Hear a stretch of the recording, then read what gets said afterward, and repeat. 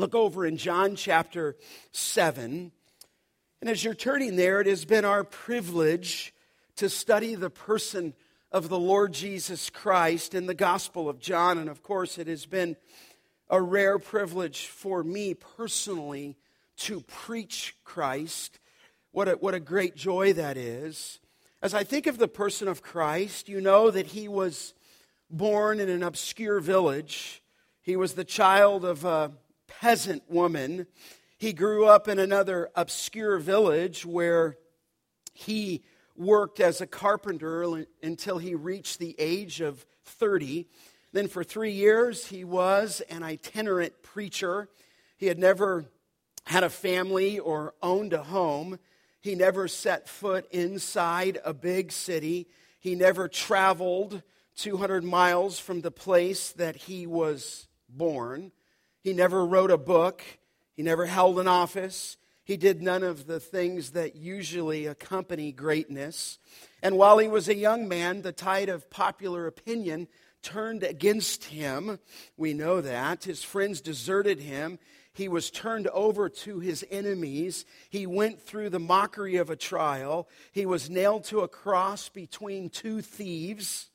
And while he was dying, his executioners gambled for the only piece of property that he owned. It was his coat. And when he was dead, he was taken down, laid in a borrowed grave. 20 centuries later have come and gone, if you will, and today he is the central figure for much of the human race. All the armies that ever marched, and all the navies that ever sailed, and all the parliaments that have ever sat, and all the kings that have ever reigned together, put together, have not affected the life of this man upon the earth as powerfully as one man said, the one solitary life of the Lord Jesus Christ. It's a privilege to know him. He is, of course, for us, the greatest man in history, and yet he had no servants, if you will, that were paid to attend to him, yet they called him master. He had no degree, yet they called him teacher. He had no medicines, and yet they called him healer. He had no army, and yet kings feared him. He won military battles, yet he won no military battles, and yet he conquered the world. He committed no crime, and yet they crucified him. And he was buried in a tomb, and yet, as we know, he lives today. And so I praise the Lord for the privilege that we have to study this gospel. Now, as you zero in on John chapter 7, I just remind you quickly, it is the Feast of Tabernacles, or the Feast of Booths, where it was a national celebration. And here we've just come off Christmas. For them, it was a huge thing. It was a week-long, you remember, and it was a week-long celebration. Out of all the 4 celebrations they did, this was the preeminent one, and it was a time of joy. And what they were doing is remembering their wilderness wanderings. Do you remember that people all came into Jerusalem and they lived in tents, either outside the city or just inside the city, or they lived in these things called booths for a week. And remember, the brothers wanted him to go and make a grand entry into Jerusalem, and he refused to go. And then remember later in chapter 7, verse 10, he went up late on his own. And in verse 14, he began to teach. And his presence, beloved, created a stir. Would you look again at 7:12 as he's there, as he showed up at that wonderful event later than his brothers wanted. But it says, but after his brothers went up, he had gone up to the feast. He went up not publicly, but in private. And verse 12, there was much muttering about him among the people. And while some said he is a good man, others said, no, he is leading the people astray.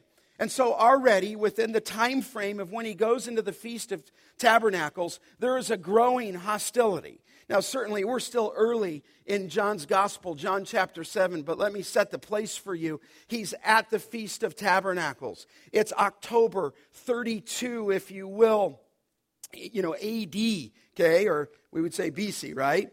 he's there, but it's 32 AD the way they counted the calendar. It's October. He will be lifted up at the cross at Passover in 33 AD. And so we say he's just 6 months prior to the cross. So he's 2.5 years into his ministry, and there's a growing hostility of the religious leaders.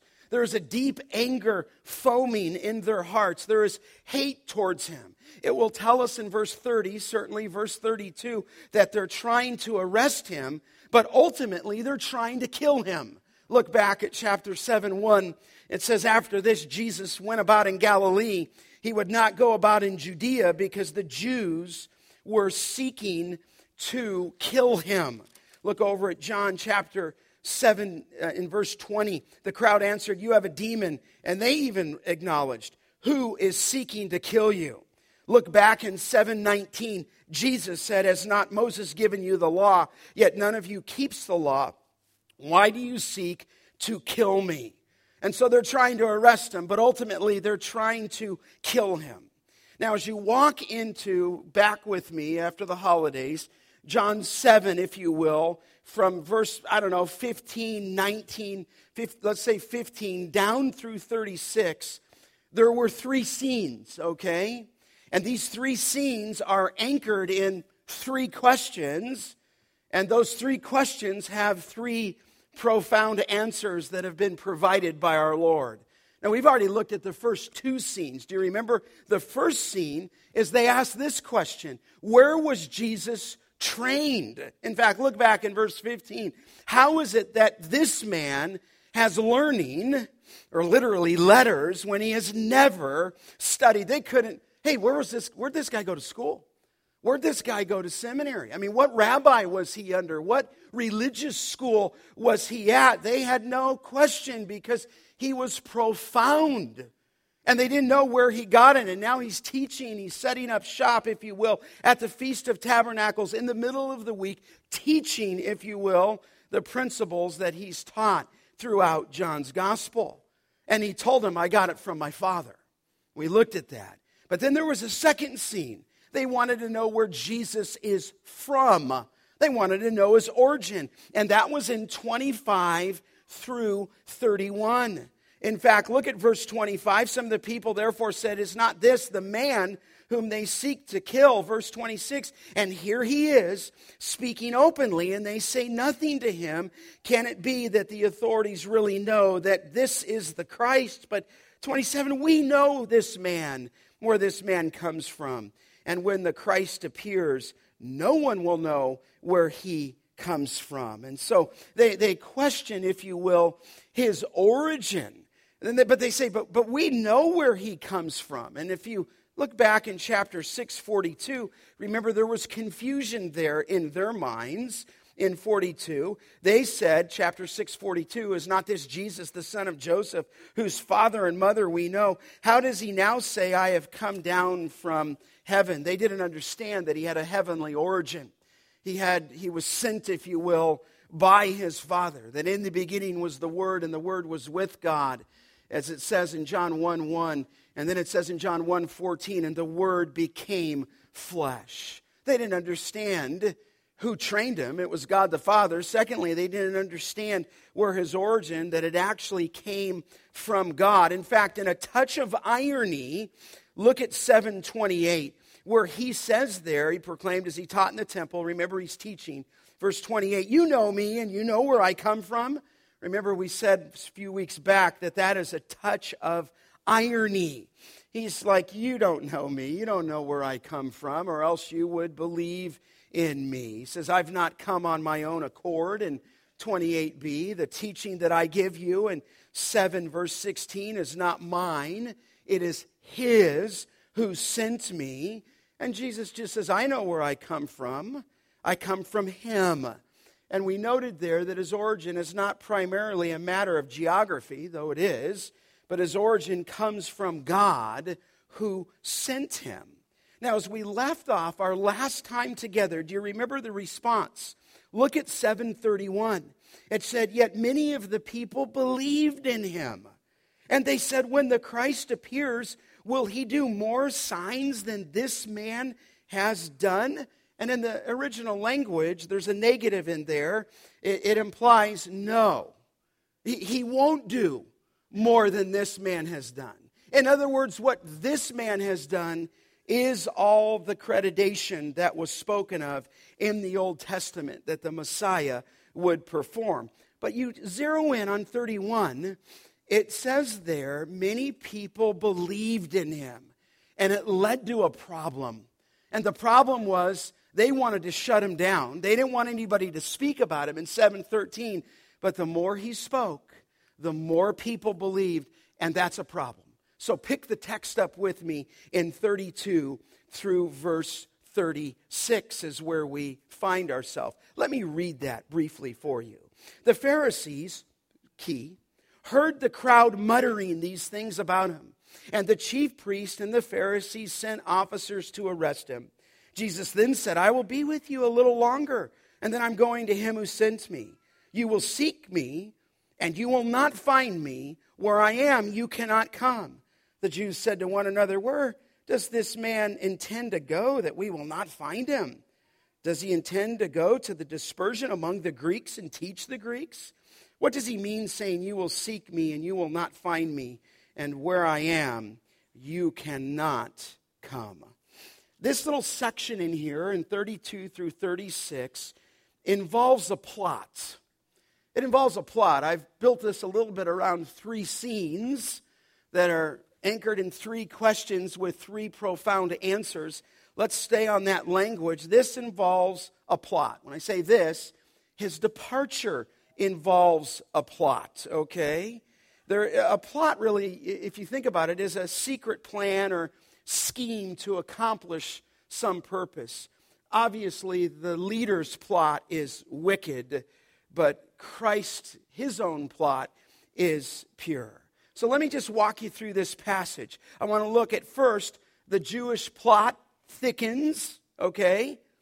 And then God's, secondly, providence is taught. And then thirdly, I want to look at the crowd's perplexity is tagged, okay? So we've got a plot that thickens, his providence is taught, and then the crowd's perplexity is tagged.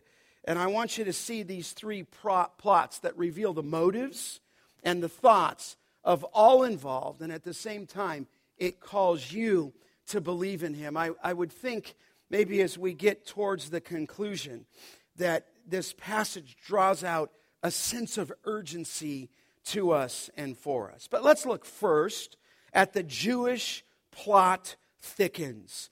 The Jewish plot thickens. Look at verse 32. The Pharisees heard the crowd muttering these things about him, and the chief priest and Pharisees sent officers to arrest him. Stop there just for a moment. I mean, the leaders, the Pharisees, the chief priest, and I'll explain that a little bit more, send thirdly the officers to arrest him. They are panicked. If you make the connection, as we just did in verse 31, people are believing in Christ. The crowd, as it said, was muttering. And some were believing in him. Some were saying he leads people astray. But as he continues to teach at the Feast of Tabernacles in the middle of the week, there are people who are believing. And the people who are believing, it reached the ears of the Pharisees. It reached the ears of the chief priest. Something must be done. I mean, this guy could get us in a whole lot of problem is what they're thinking. And so they seek to arrest him. That's what it says there in verse 32. As you glance down again, they sent officers to arrest him. Now we know that they may look for the arrest, but ultimately they're seeking to take his life. And I think what John's doing here is just rolling out the hostility of Christ towards people, which does make me think we try to water him down today and make him look a lot better. And people cut away from the text anything that has anything of any bite. And yet John is progressing here really quick to show you that it led to the crucifixion and showing you what led up to the crucifixion. So it says they were arresting him, but in 7:1 and verse 20, they're trying to kill him. let alone they didn't want the people to speak about him or even believe in him. Now, what's fascinating here, just a little bit, beloved, I don't want to confuse you too much, is that John, you just read that as I do in 32, the Pharisees heard the crowd about him and the chief priest. He links the Pharisees and the chief priest together. Now, I just want you to know, when you read that, don't think that's normal. That would be like two enemies linking together. Maybe that's a strong word, but they didn't run in the same pack together.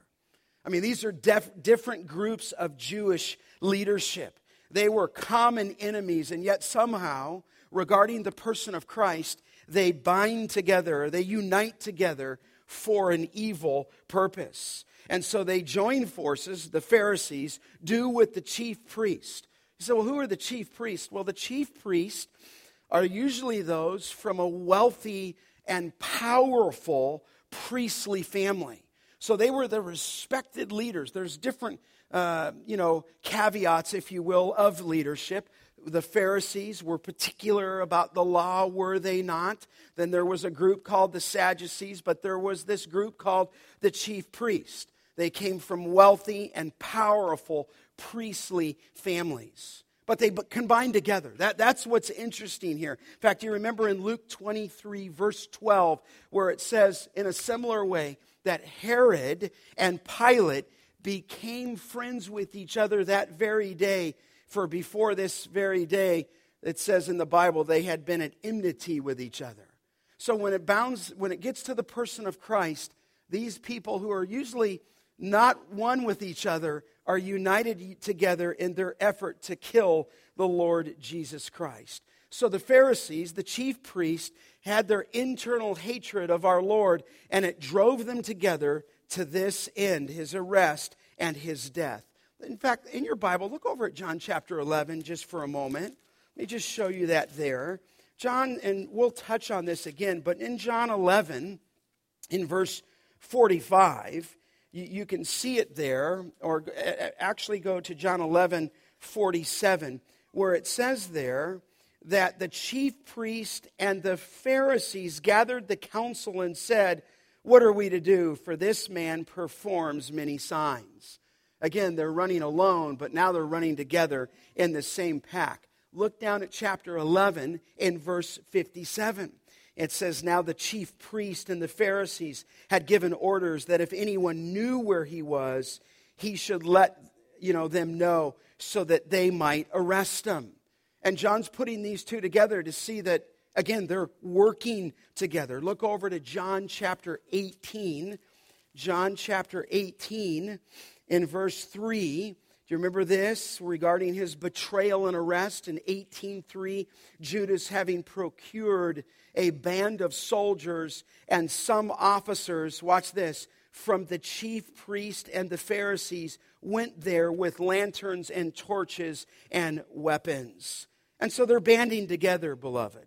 I don't want to confuse you on this because it does become a little bit, it just gets entangled. But the Pharisees, as a group of people, belonged to the Sanhedrin. Not so much as a party, but as members of a group of men who knew the Scriptures or thought they knew the Scriptures.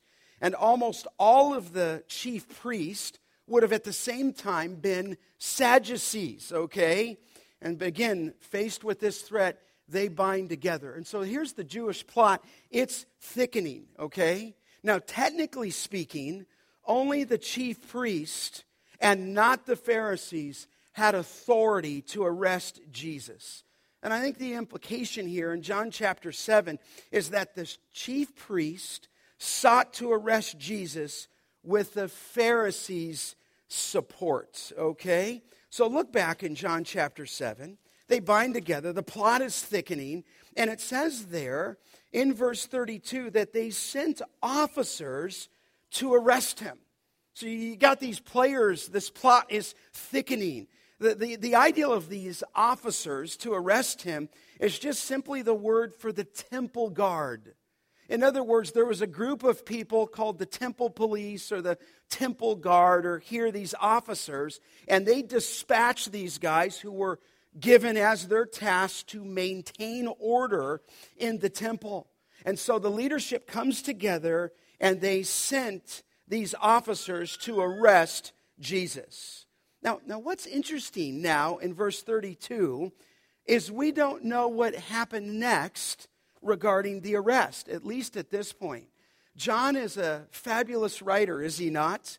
He doesn't immediately tell us of the outcome of their intents. So he builds the suspense for his readers. And what Jesus does is they're dispatching these guys. He launches into a discourse regarding his departure from this earth. He has a very short time, and then he will go to the cross, and he is clearly on his Father's mandate. Look back at chapter 7, verse 6. Jesus said to them, "My time has not yet come, but your time is always here." He knows his time. He knows when his time is up to be lifted up on the cross. And so I take you from the Jewish plot thickens to the second plot is that God's providence is taught. His providence is taught. And by the word providence, we just mean his sovereignty. His providence is the way it works out in the details of human history. Look what Jesus said there in verse 33.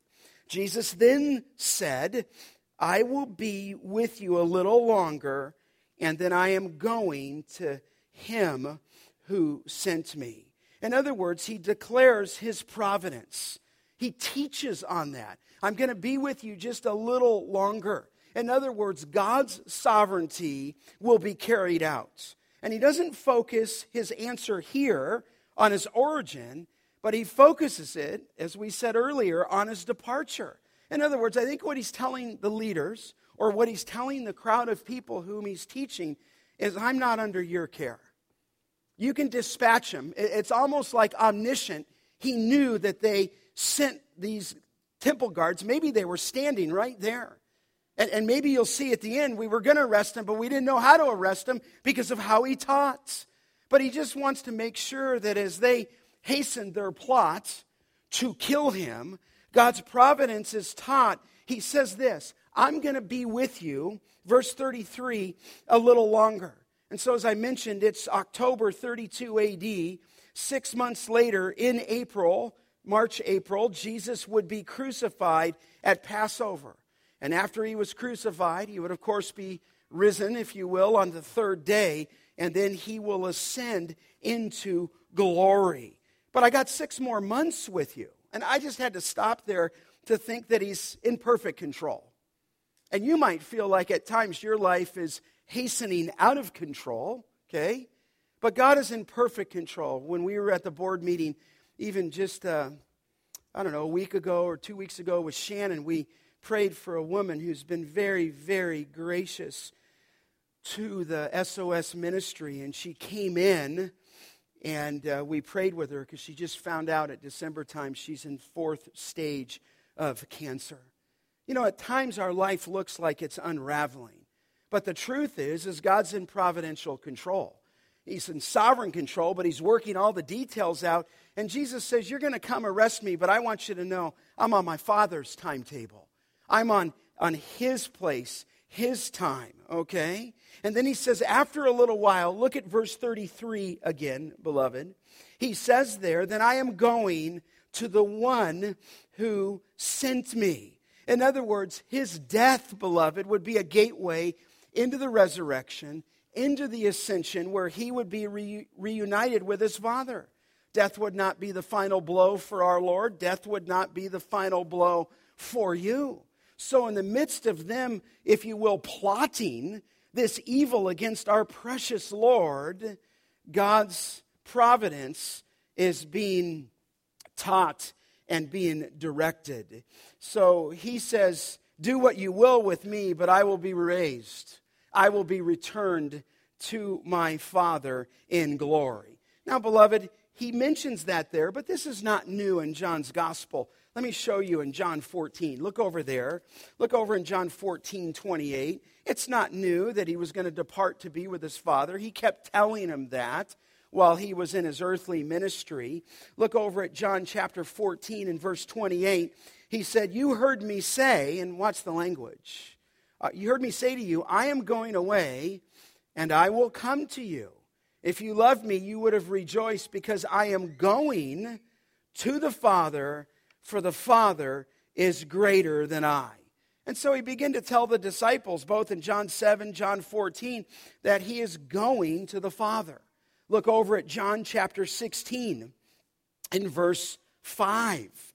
He says there, "But now I am going to him who sent me." And none of you ask, "Where are you going?"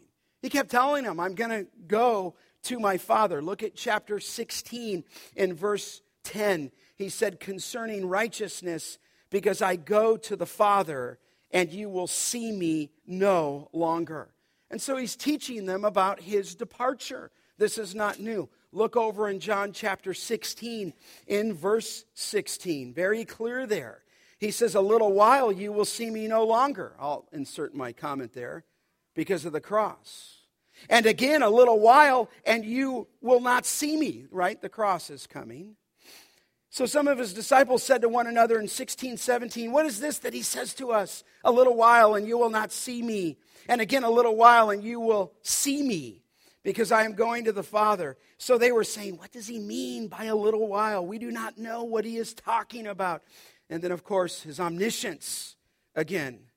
So it says there in verse 19, Jesus knew that they wanted to ask him. So he said to them, "Is this what you are asking yourselves? What I meant by saying a little while and you will not see me? And again a little while and you will see me?"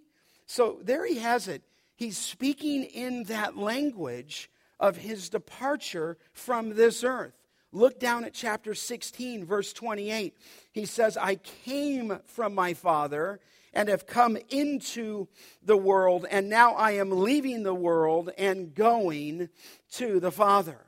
And so he began to prep his disciples of what would happen.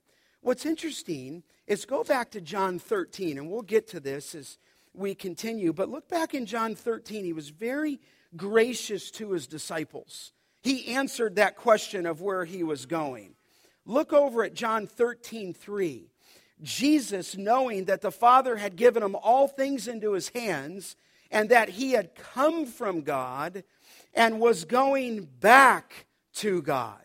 He was sent by the Father. He's being returned to the Father in that pre-incarnate glory that he had before the world began. Look down at 13 in verse 33. He says, "Little children, yet a little while I am with you.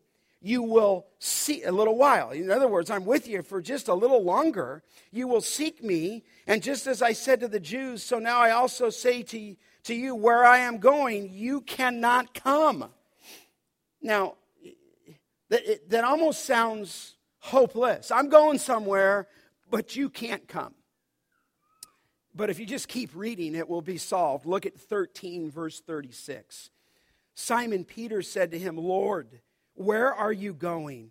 And Jesus answered him, 'Where I am going, you cannot follow me now,' but watch this, 'but you will follow,' what? Afterward. I'm going to heaven. I'm going back into pre-incarnate glory with the Father. I'm going back to sit at the right hand of God. You will follow me afterward, that where I am," John 14, "you may be also." And so he builds confidence. So here's the connection, beloved.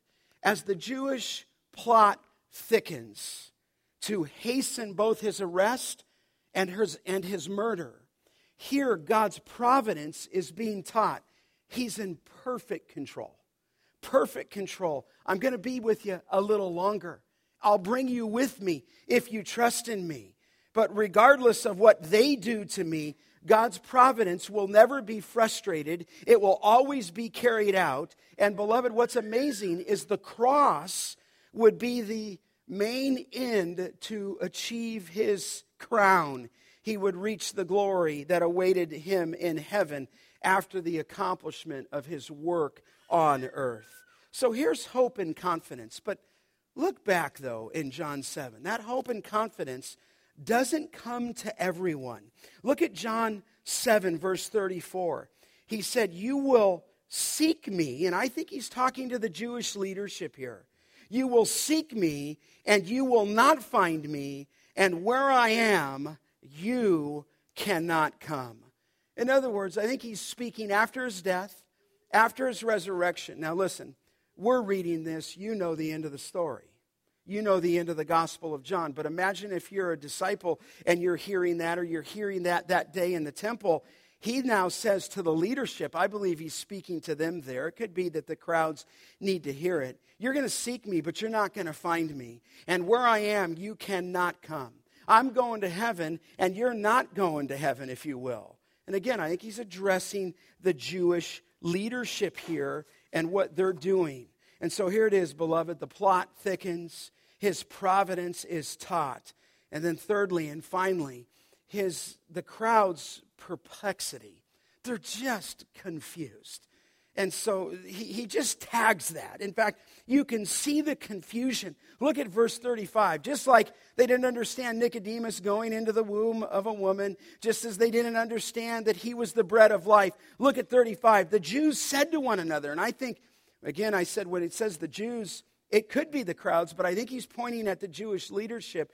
Where does this man intend to go that we will not find him? Does he intend to go to the dispersion among the Greeks and teach the Greeks? What does he mean saying, you will seek me and not find me, and where I am, you cannot come? Here the authorities, I think, are just utterly perplexed. And so they ask 4 questions. It's not hard. Number 1, where does this man intend to go that we will not find him? I think they're just thinking humanly speaking. And I think, again, it's in a bit of a contemptuous tone.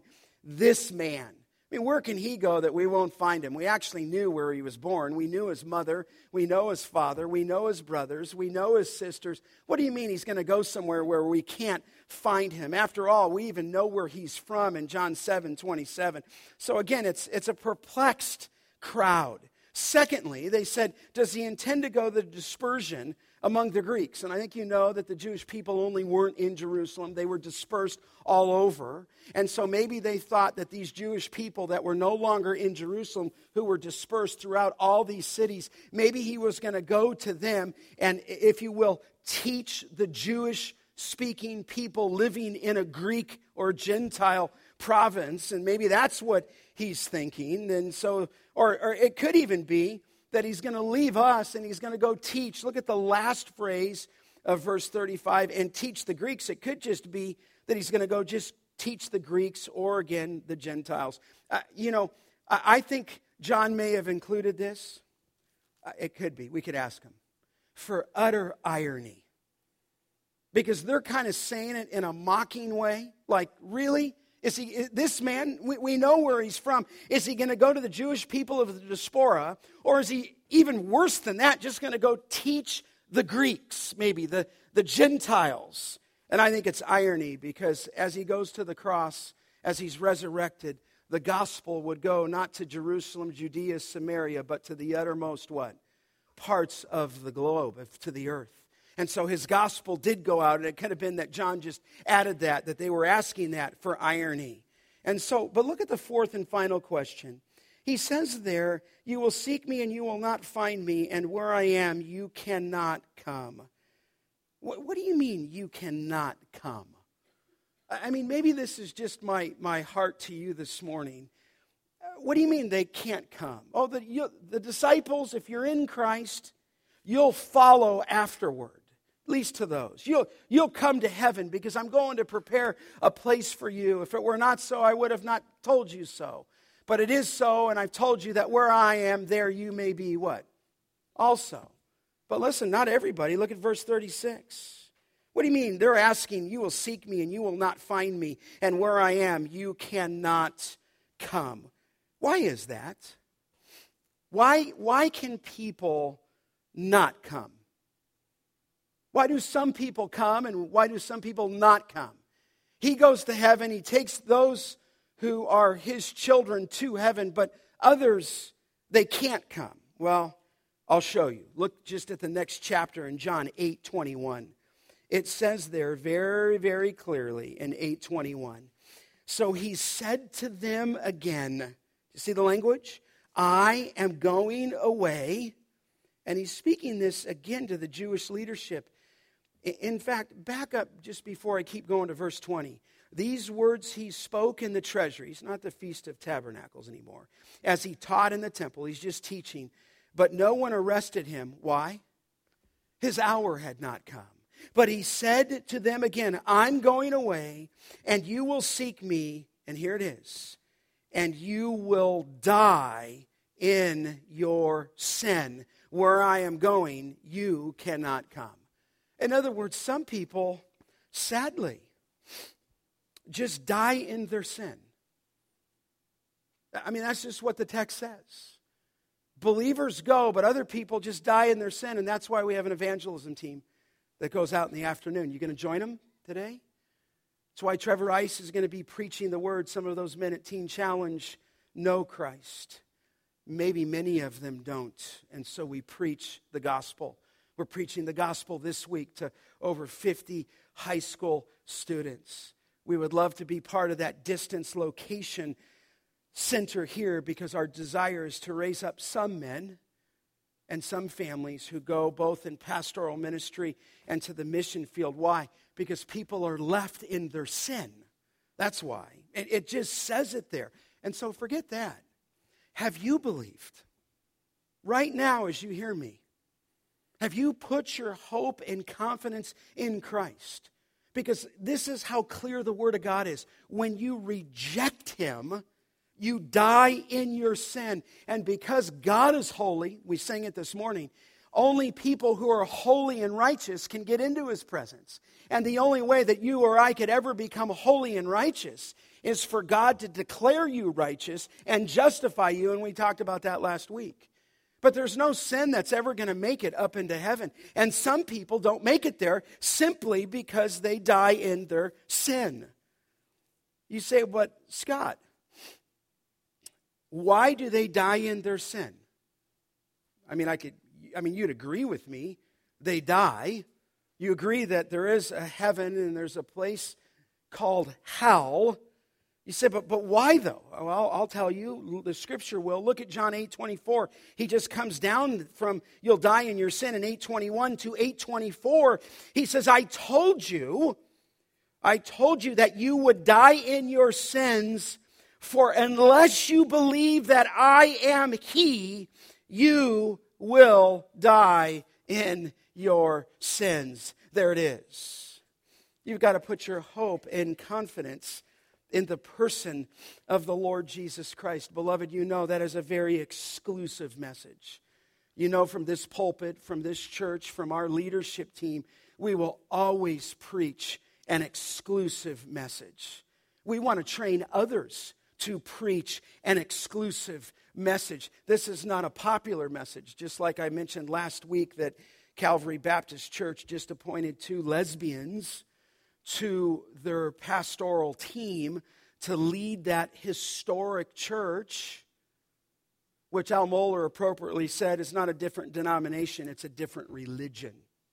And what's going to be interesting is what the 3 participating denominations will say about that, as I mentioned last week. But beloved, listen, people die in their sins, and here's why. They refuse to believe in the person of Christ. But I hold that out to you as hope.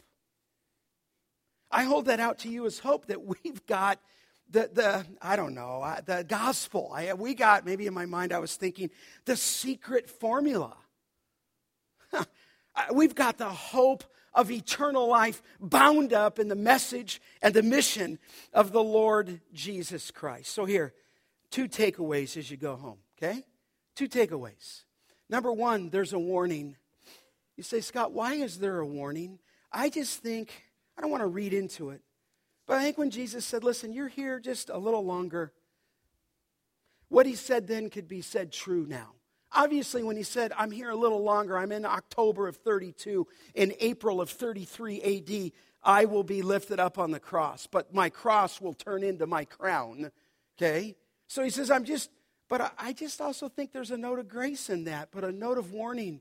That just as people here today, maybe your children, maybe your grandchildren, maybe somebody in your extended family. First, there is a note of urgency to this. I think Jesus was saying, I'm just here a little bit longer. And right now, as I speak to you, you're unbelieving.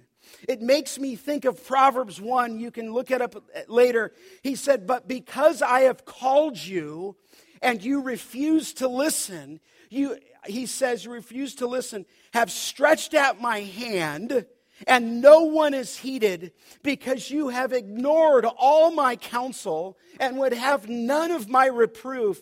God says, I will also laugh at your calamity. I will mock when terror strikes you. When terror strikes you like a storm, and your calamity comes like a whirlwind. When distress and anguish come upon you, then they will call upon me, but I will not answer. They will seek me diligently, but they will not find me. Pray for the students who are up at camp. I dropped on the bus and prayed with them as I dropped my own girls off. They have no idea how fortunate they are to hear the Word of God taught. Amen. You don't know with some of those students in there if they'll ever hear the gospel again.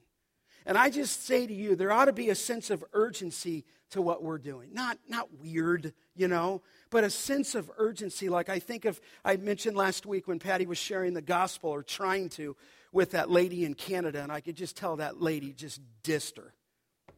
I was kind of like, wow. She's telling her about eternal life. And I could just see that. I could feel it almost. That sounds weird. But I just knew it was like a short, cut you off statement. And she's offering her the profound truth of the Lord Jesus Christ. So listen, there's a warning, okay? But there's also, secondly, a sense of urgency to the gospel and evangelism. He says, I'm going to be here just a little longer. And maybe in a different application, we can say, the gospel may just be here a little longer, right? I was with a young man at Teen Challenge last week, just talking with him, listening to him. Got a big dollar sign on his cheek, okay? It's tattooed all over his body. And he's there. I don't think he's given his life to Christ yet, but would you pray for him? Because he's in the hearing of the word every day that he's there. And I just think there's a sense of urgency for if that man, who's 19, returns back to the streets, he will be in a worse condition than he was before, it says in the Bible. So we pray for these people. And there ought to be a sense of urgency to what we're doing. And I just pray that way, that this is grace when he says, I'll be with you a little longer. Or maybe I would say, this truth may be with you a little longer. That door may close, if you will. Today is the day to hear him. 2 Corinthians 6:2, Paul says, behold, now is the favorable time. Behold, now is the day of salvation. Isaiah 55:6 says, seek the Lord while he may be found. Call upon him while he is what? Near. Now, I know he's sovereign, but don't be like this young kid. Have you heard of him? His name is Scott Artavanus. Somewhere in my stupid little 14-year-old mind, remember when I told you that in my testimony, when the moon turns blood red, I'll give my life to Christ. But right now, I don't want to give my life to Christ. Right now, I'd like my relationships. I'd like the parties. I'd like the alcohol. I'd probably like the women. And I'm reasoning all that way and putting them off. But praise God that the hound of heaven was greater. Praise God that 2 Corinthians 6:2 says, now is the favorable time. Behold, now is the day of salvation. Seek the Lord while he may be found. Call upon him while he's near. It could be that one day he won't be near. Hebrews 4:7 says today, if you hear his voice, and this is to you, do not harden your hearts. Don't do it. Because those people who harden their hearts, you go look in Psalm 95, never entered into his rest, which is another way to say they never entered into heaven. And so we have a sense of urgency, beloved, don't we? Just look finally what Jesus said, and we'll pick it up next week. When he said, I know, or in John 7, he says, on the last day of the feast, the great day, Jesus stood up and cried out, if anyone thirst, let him come to me and drink. Whoever believes in me, as the scripture said, out of his heart will flow rivers of living water. That's our prayer, amen, as we go. Live with the warning. Talk to people about that gently. But listen, live with a sense of urgency because he's coming.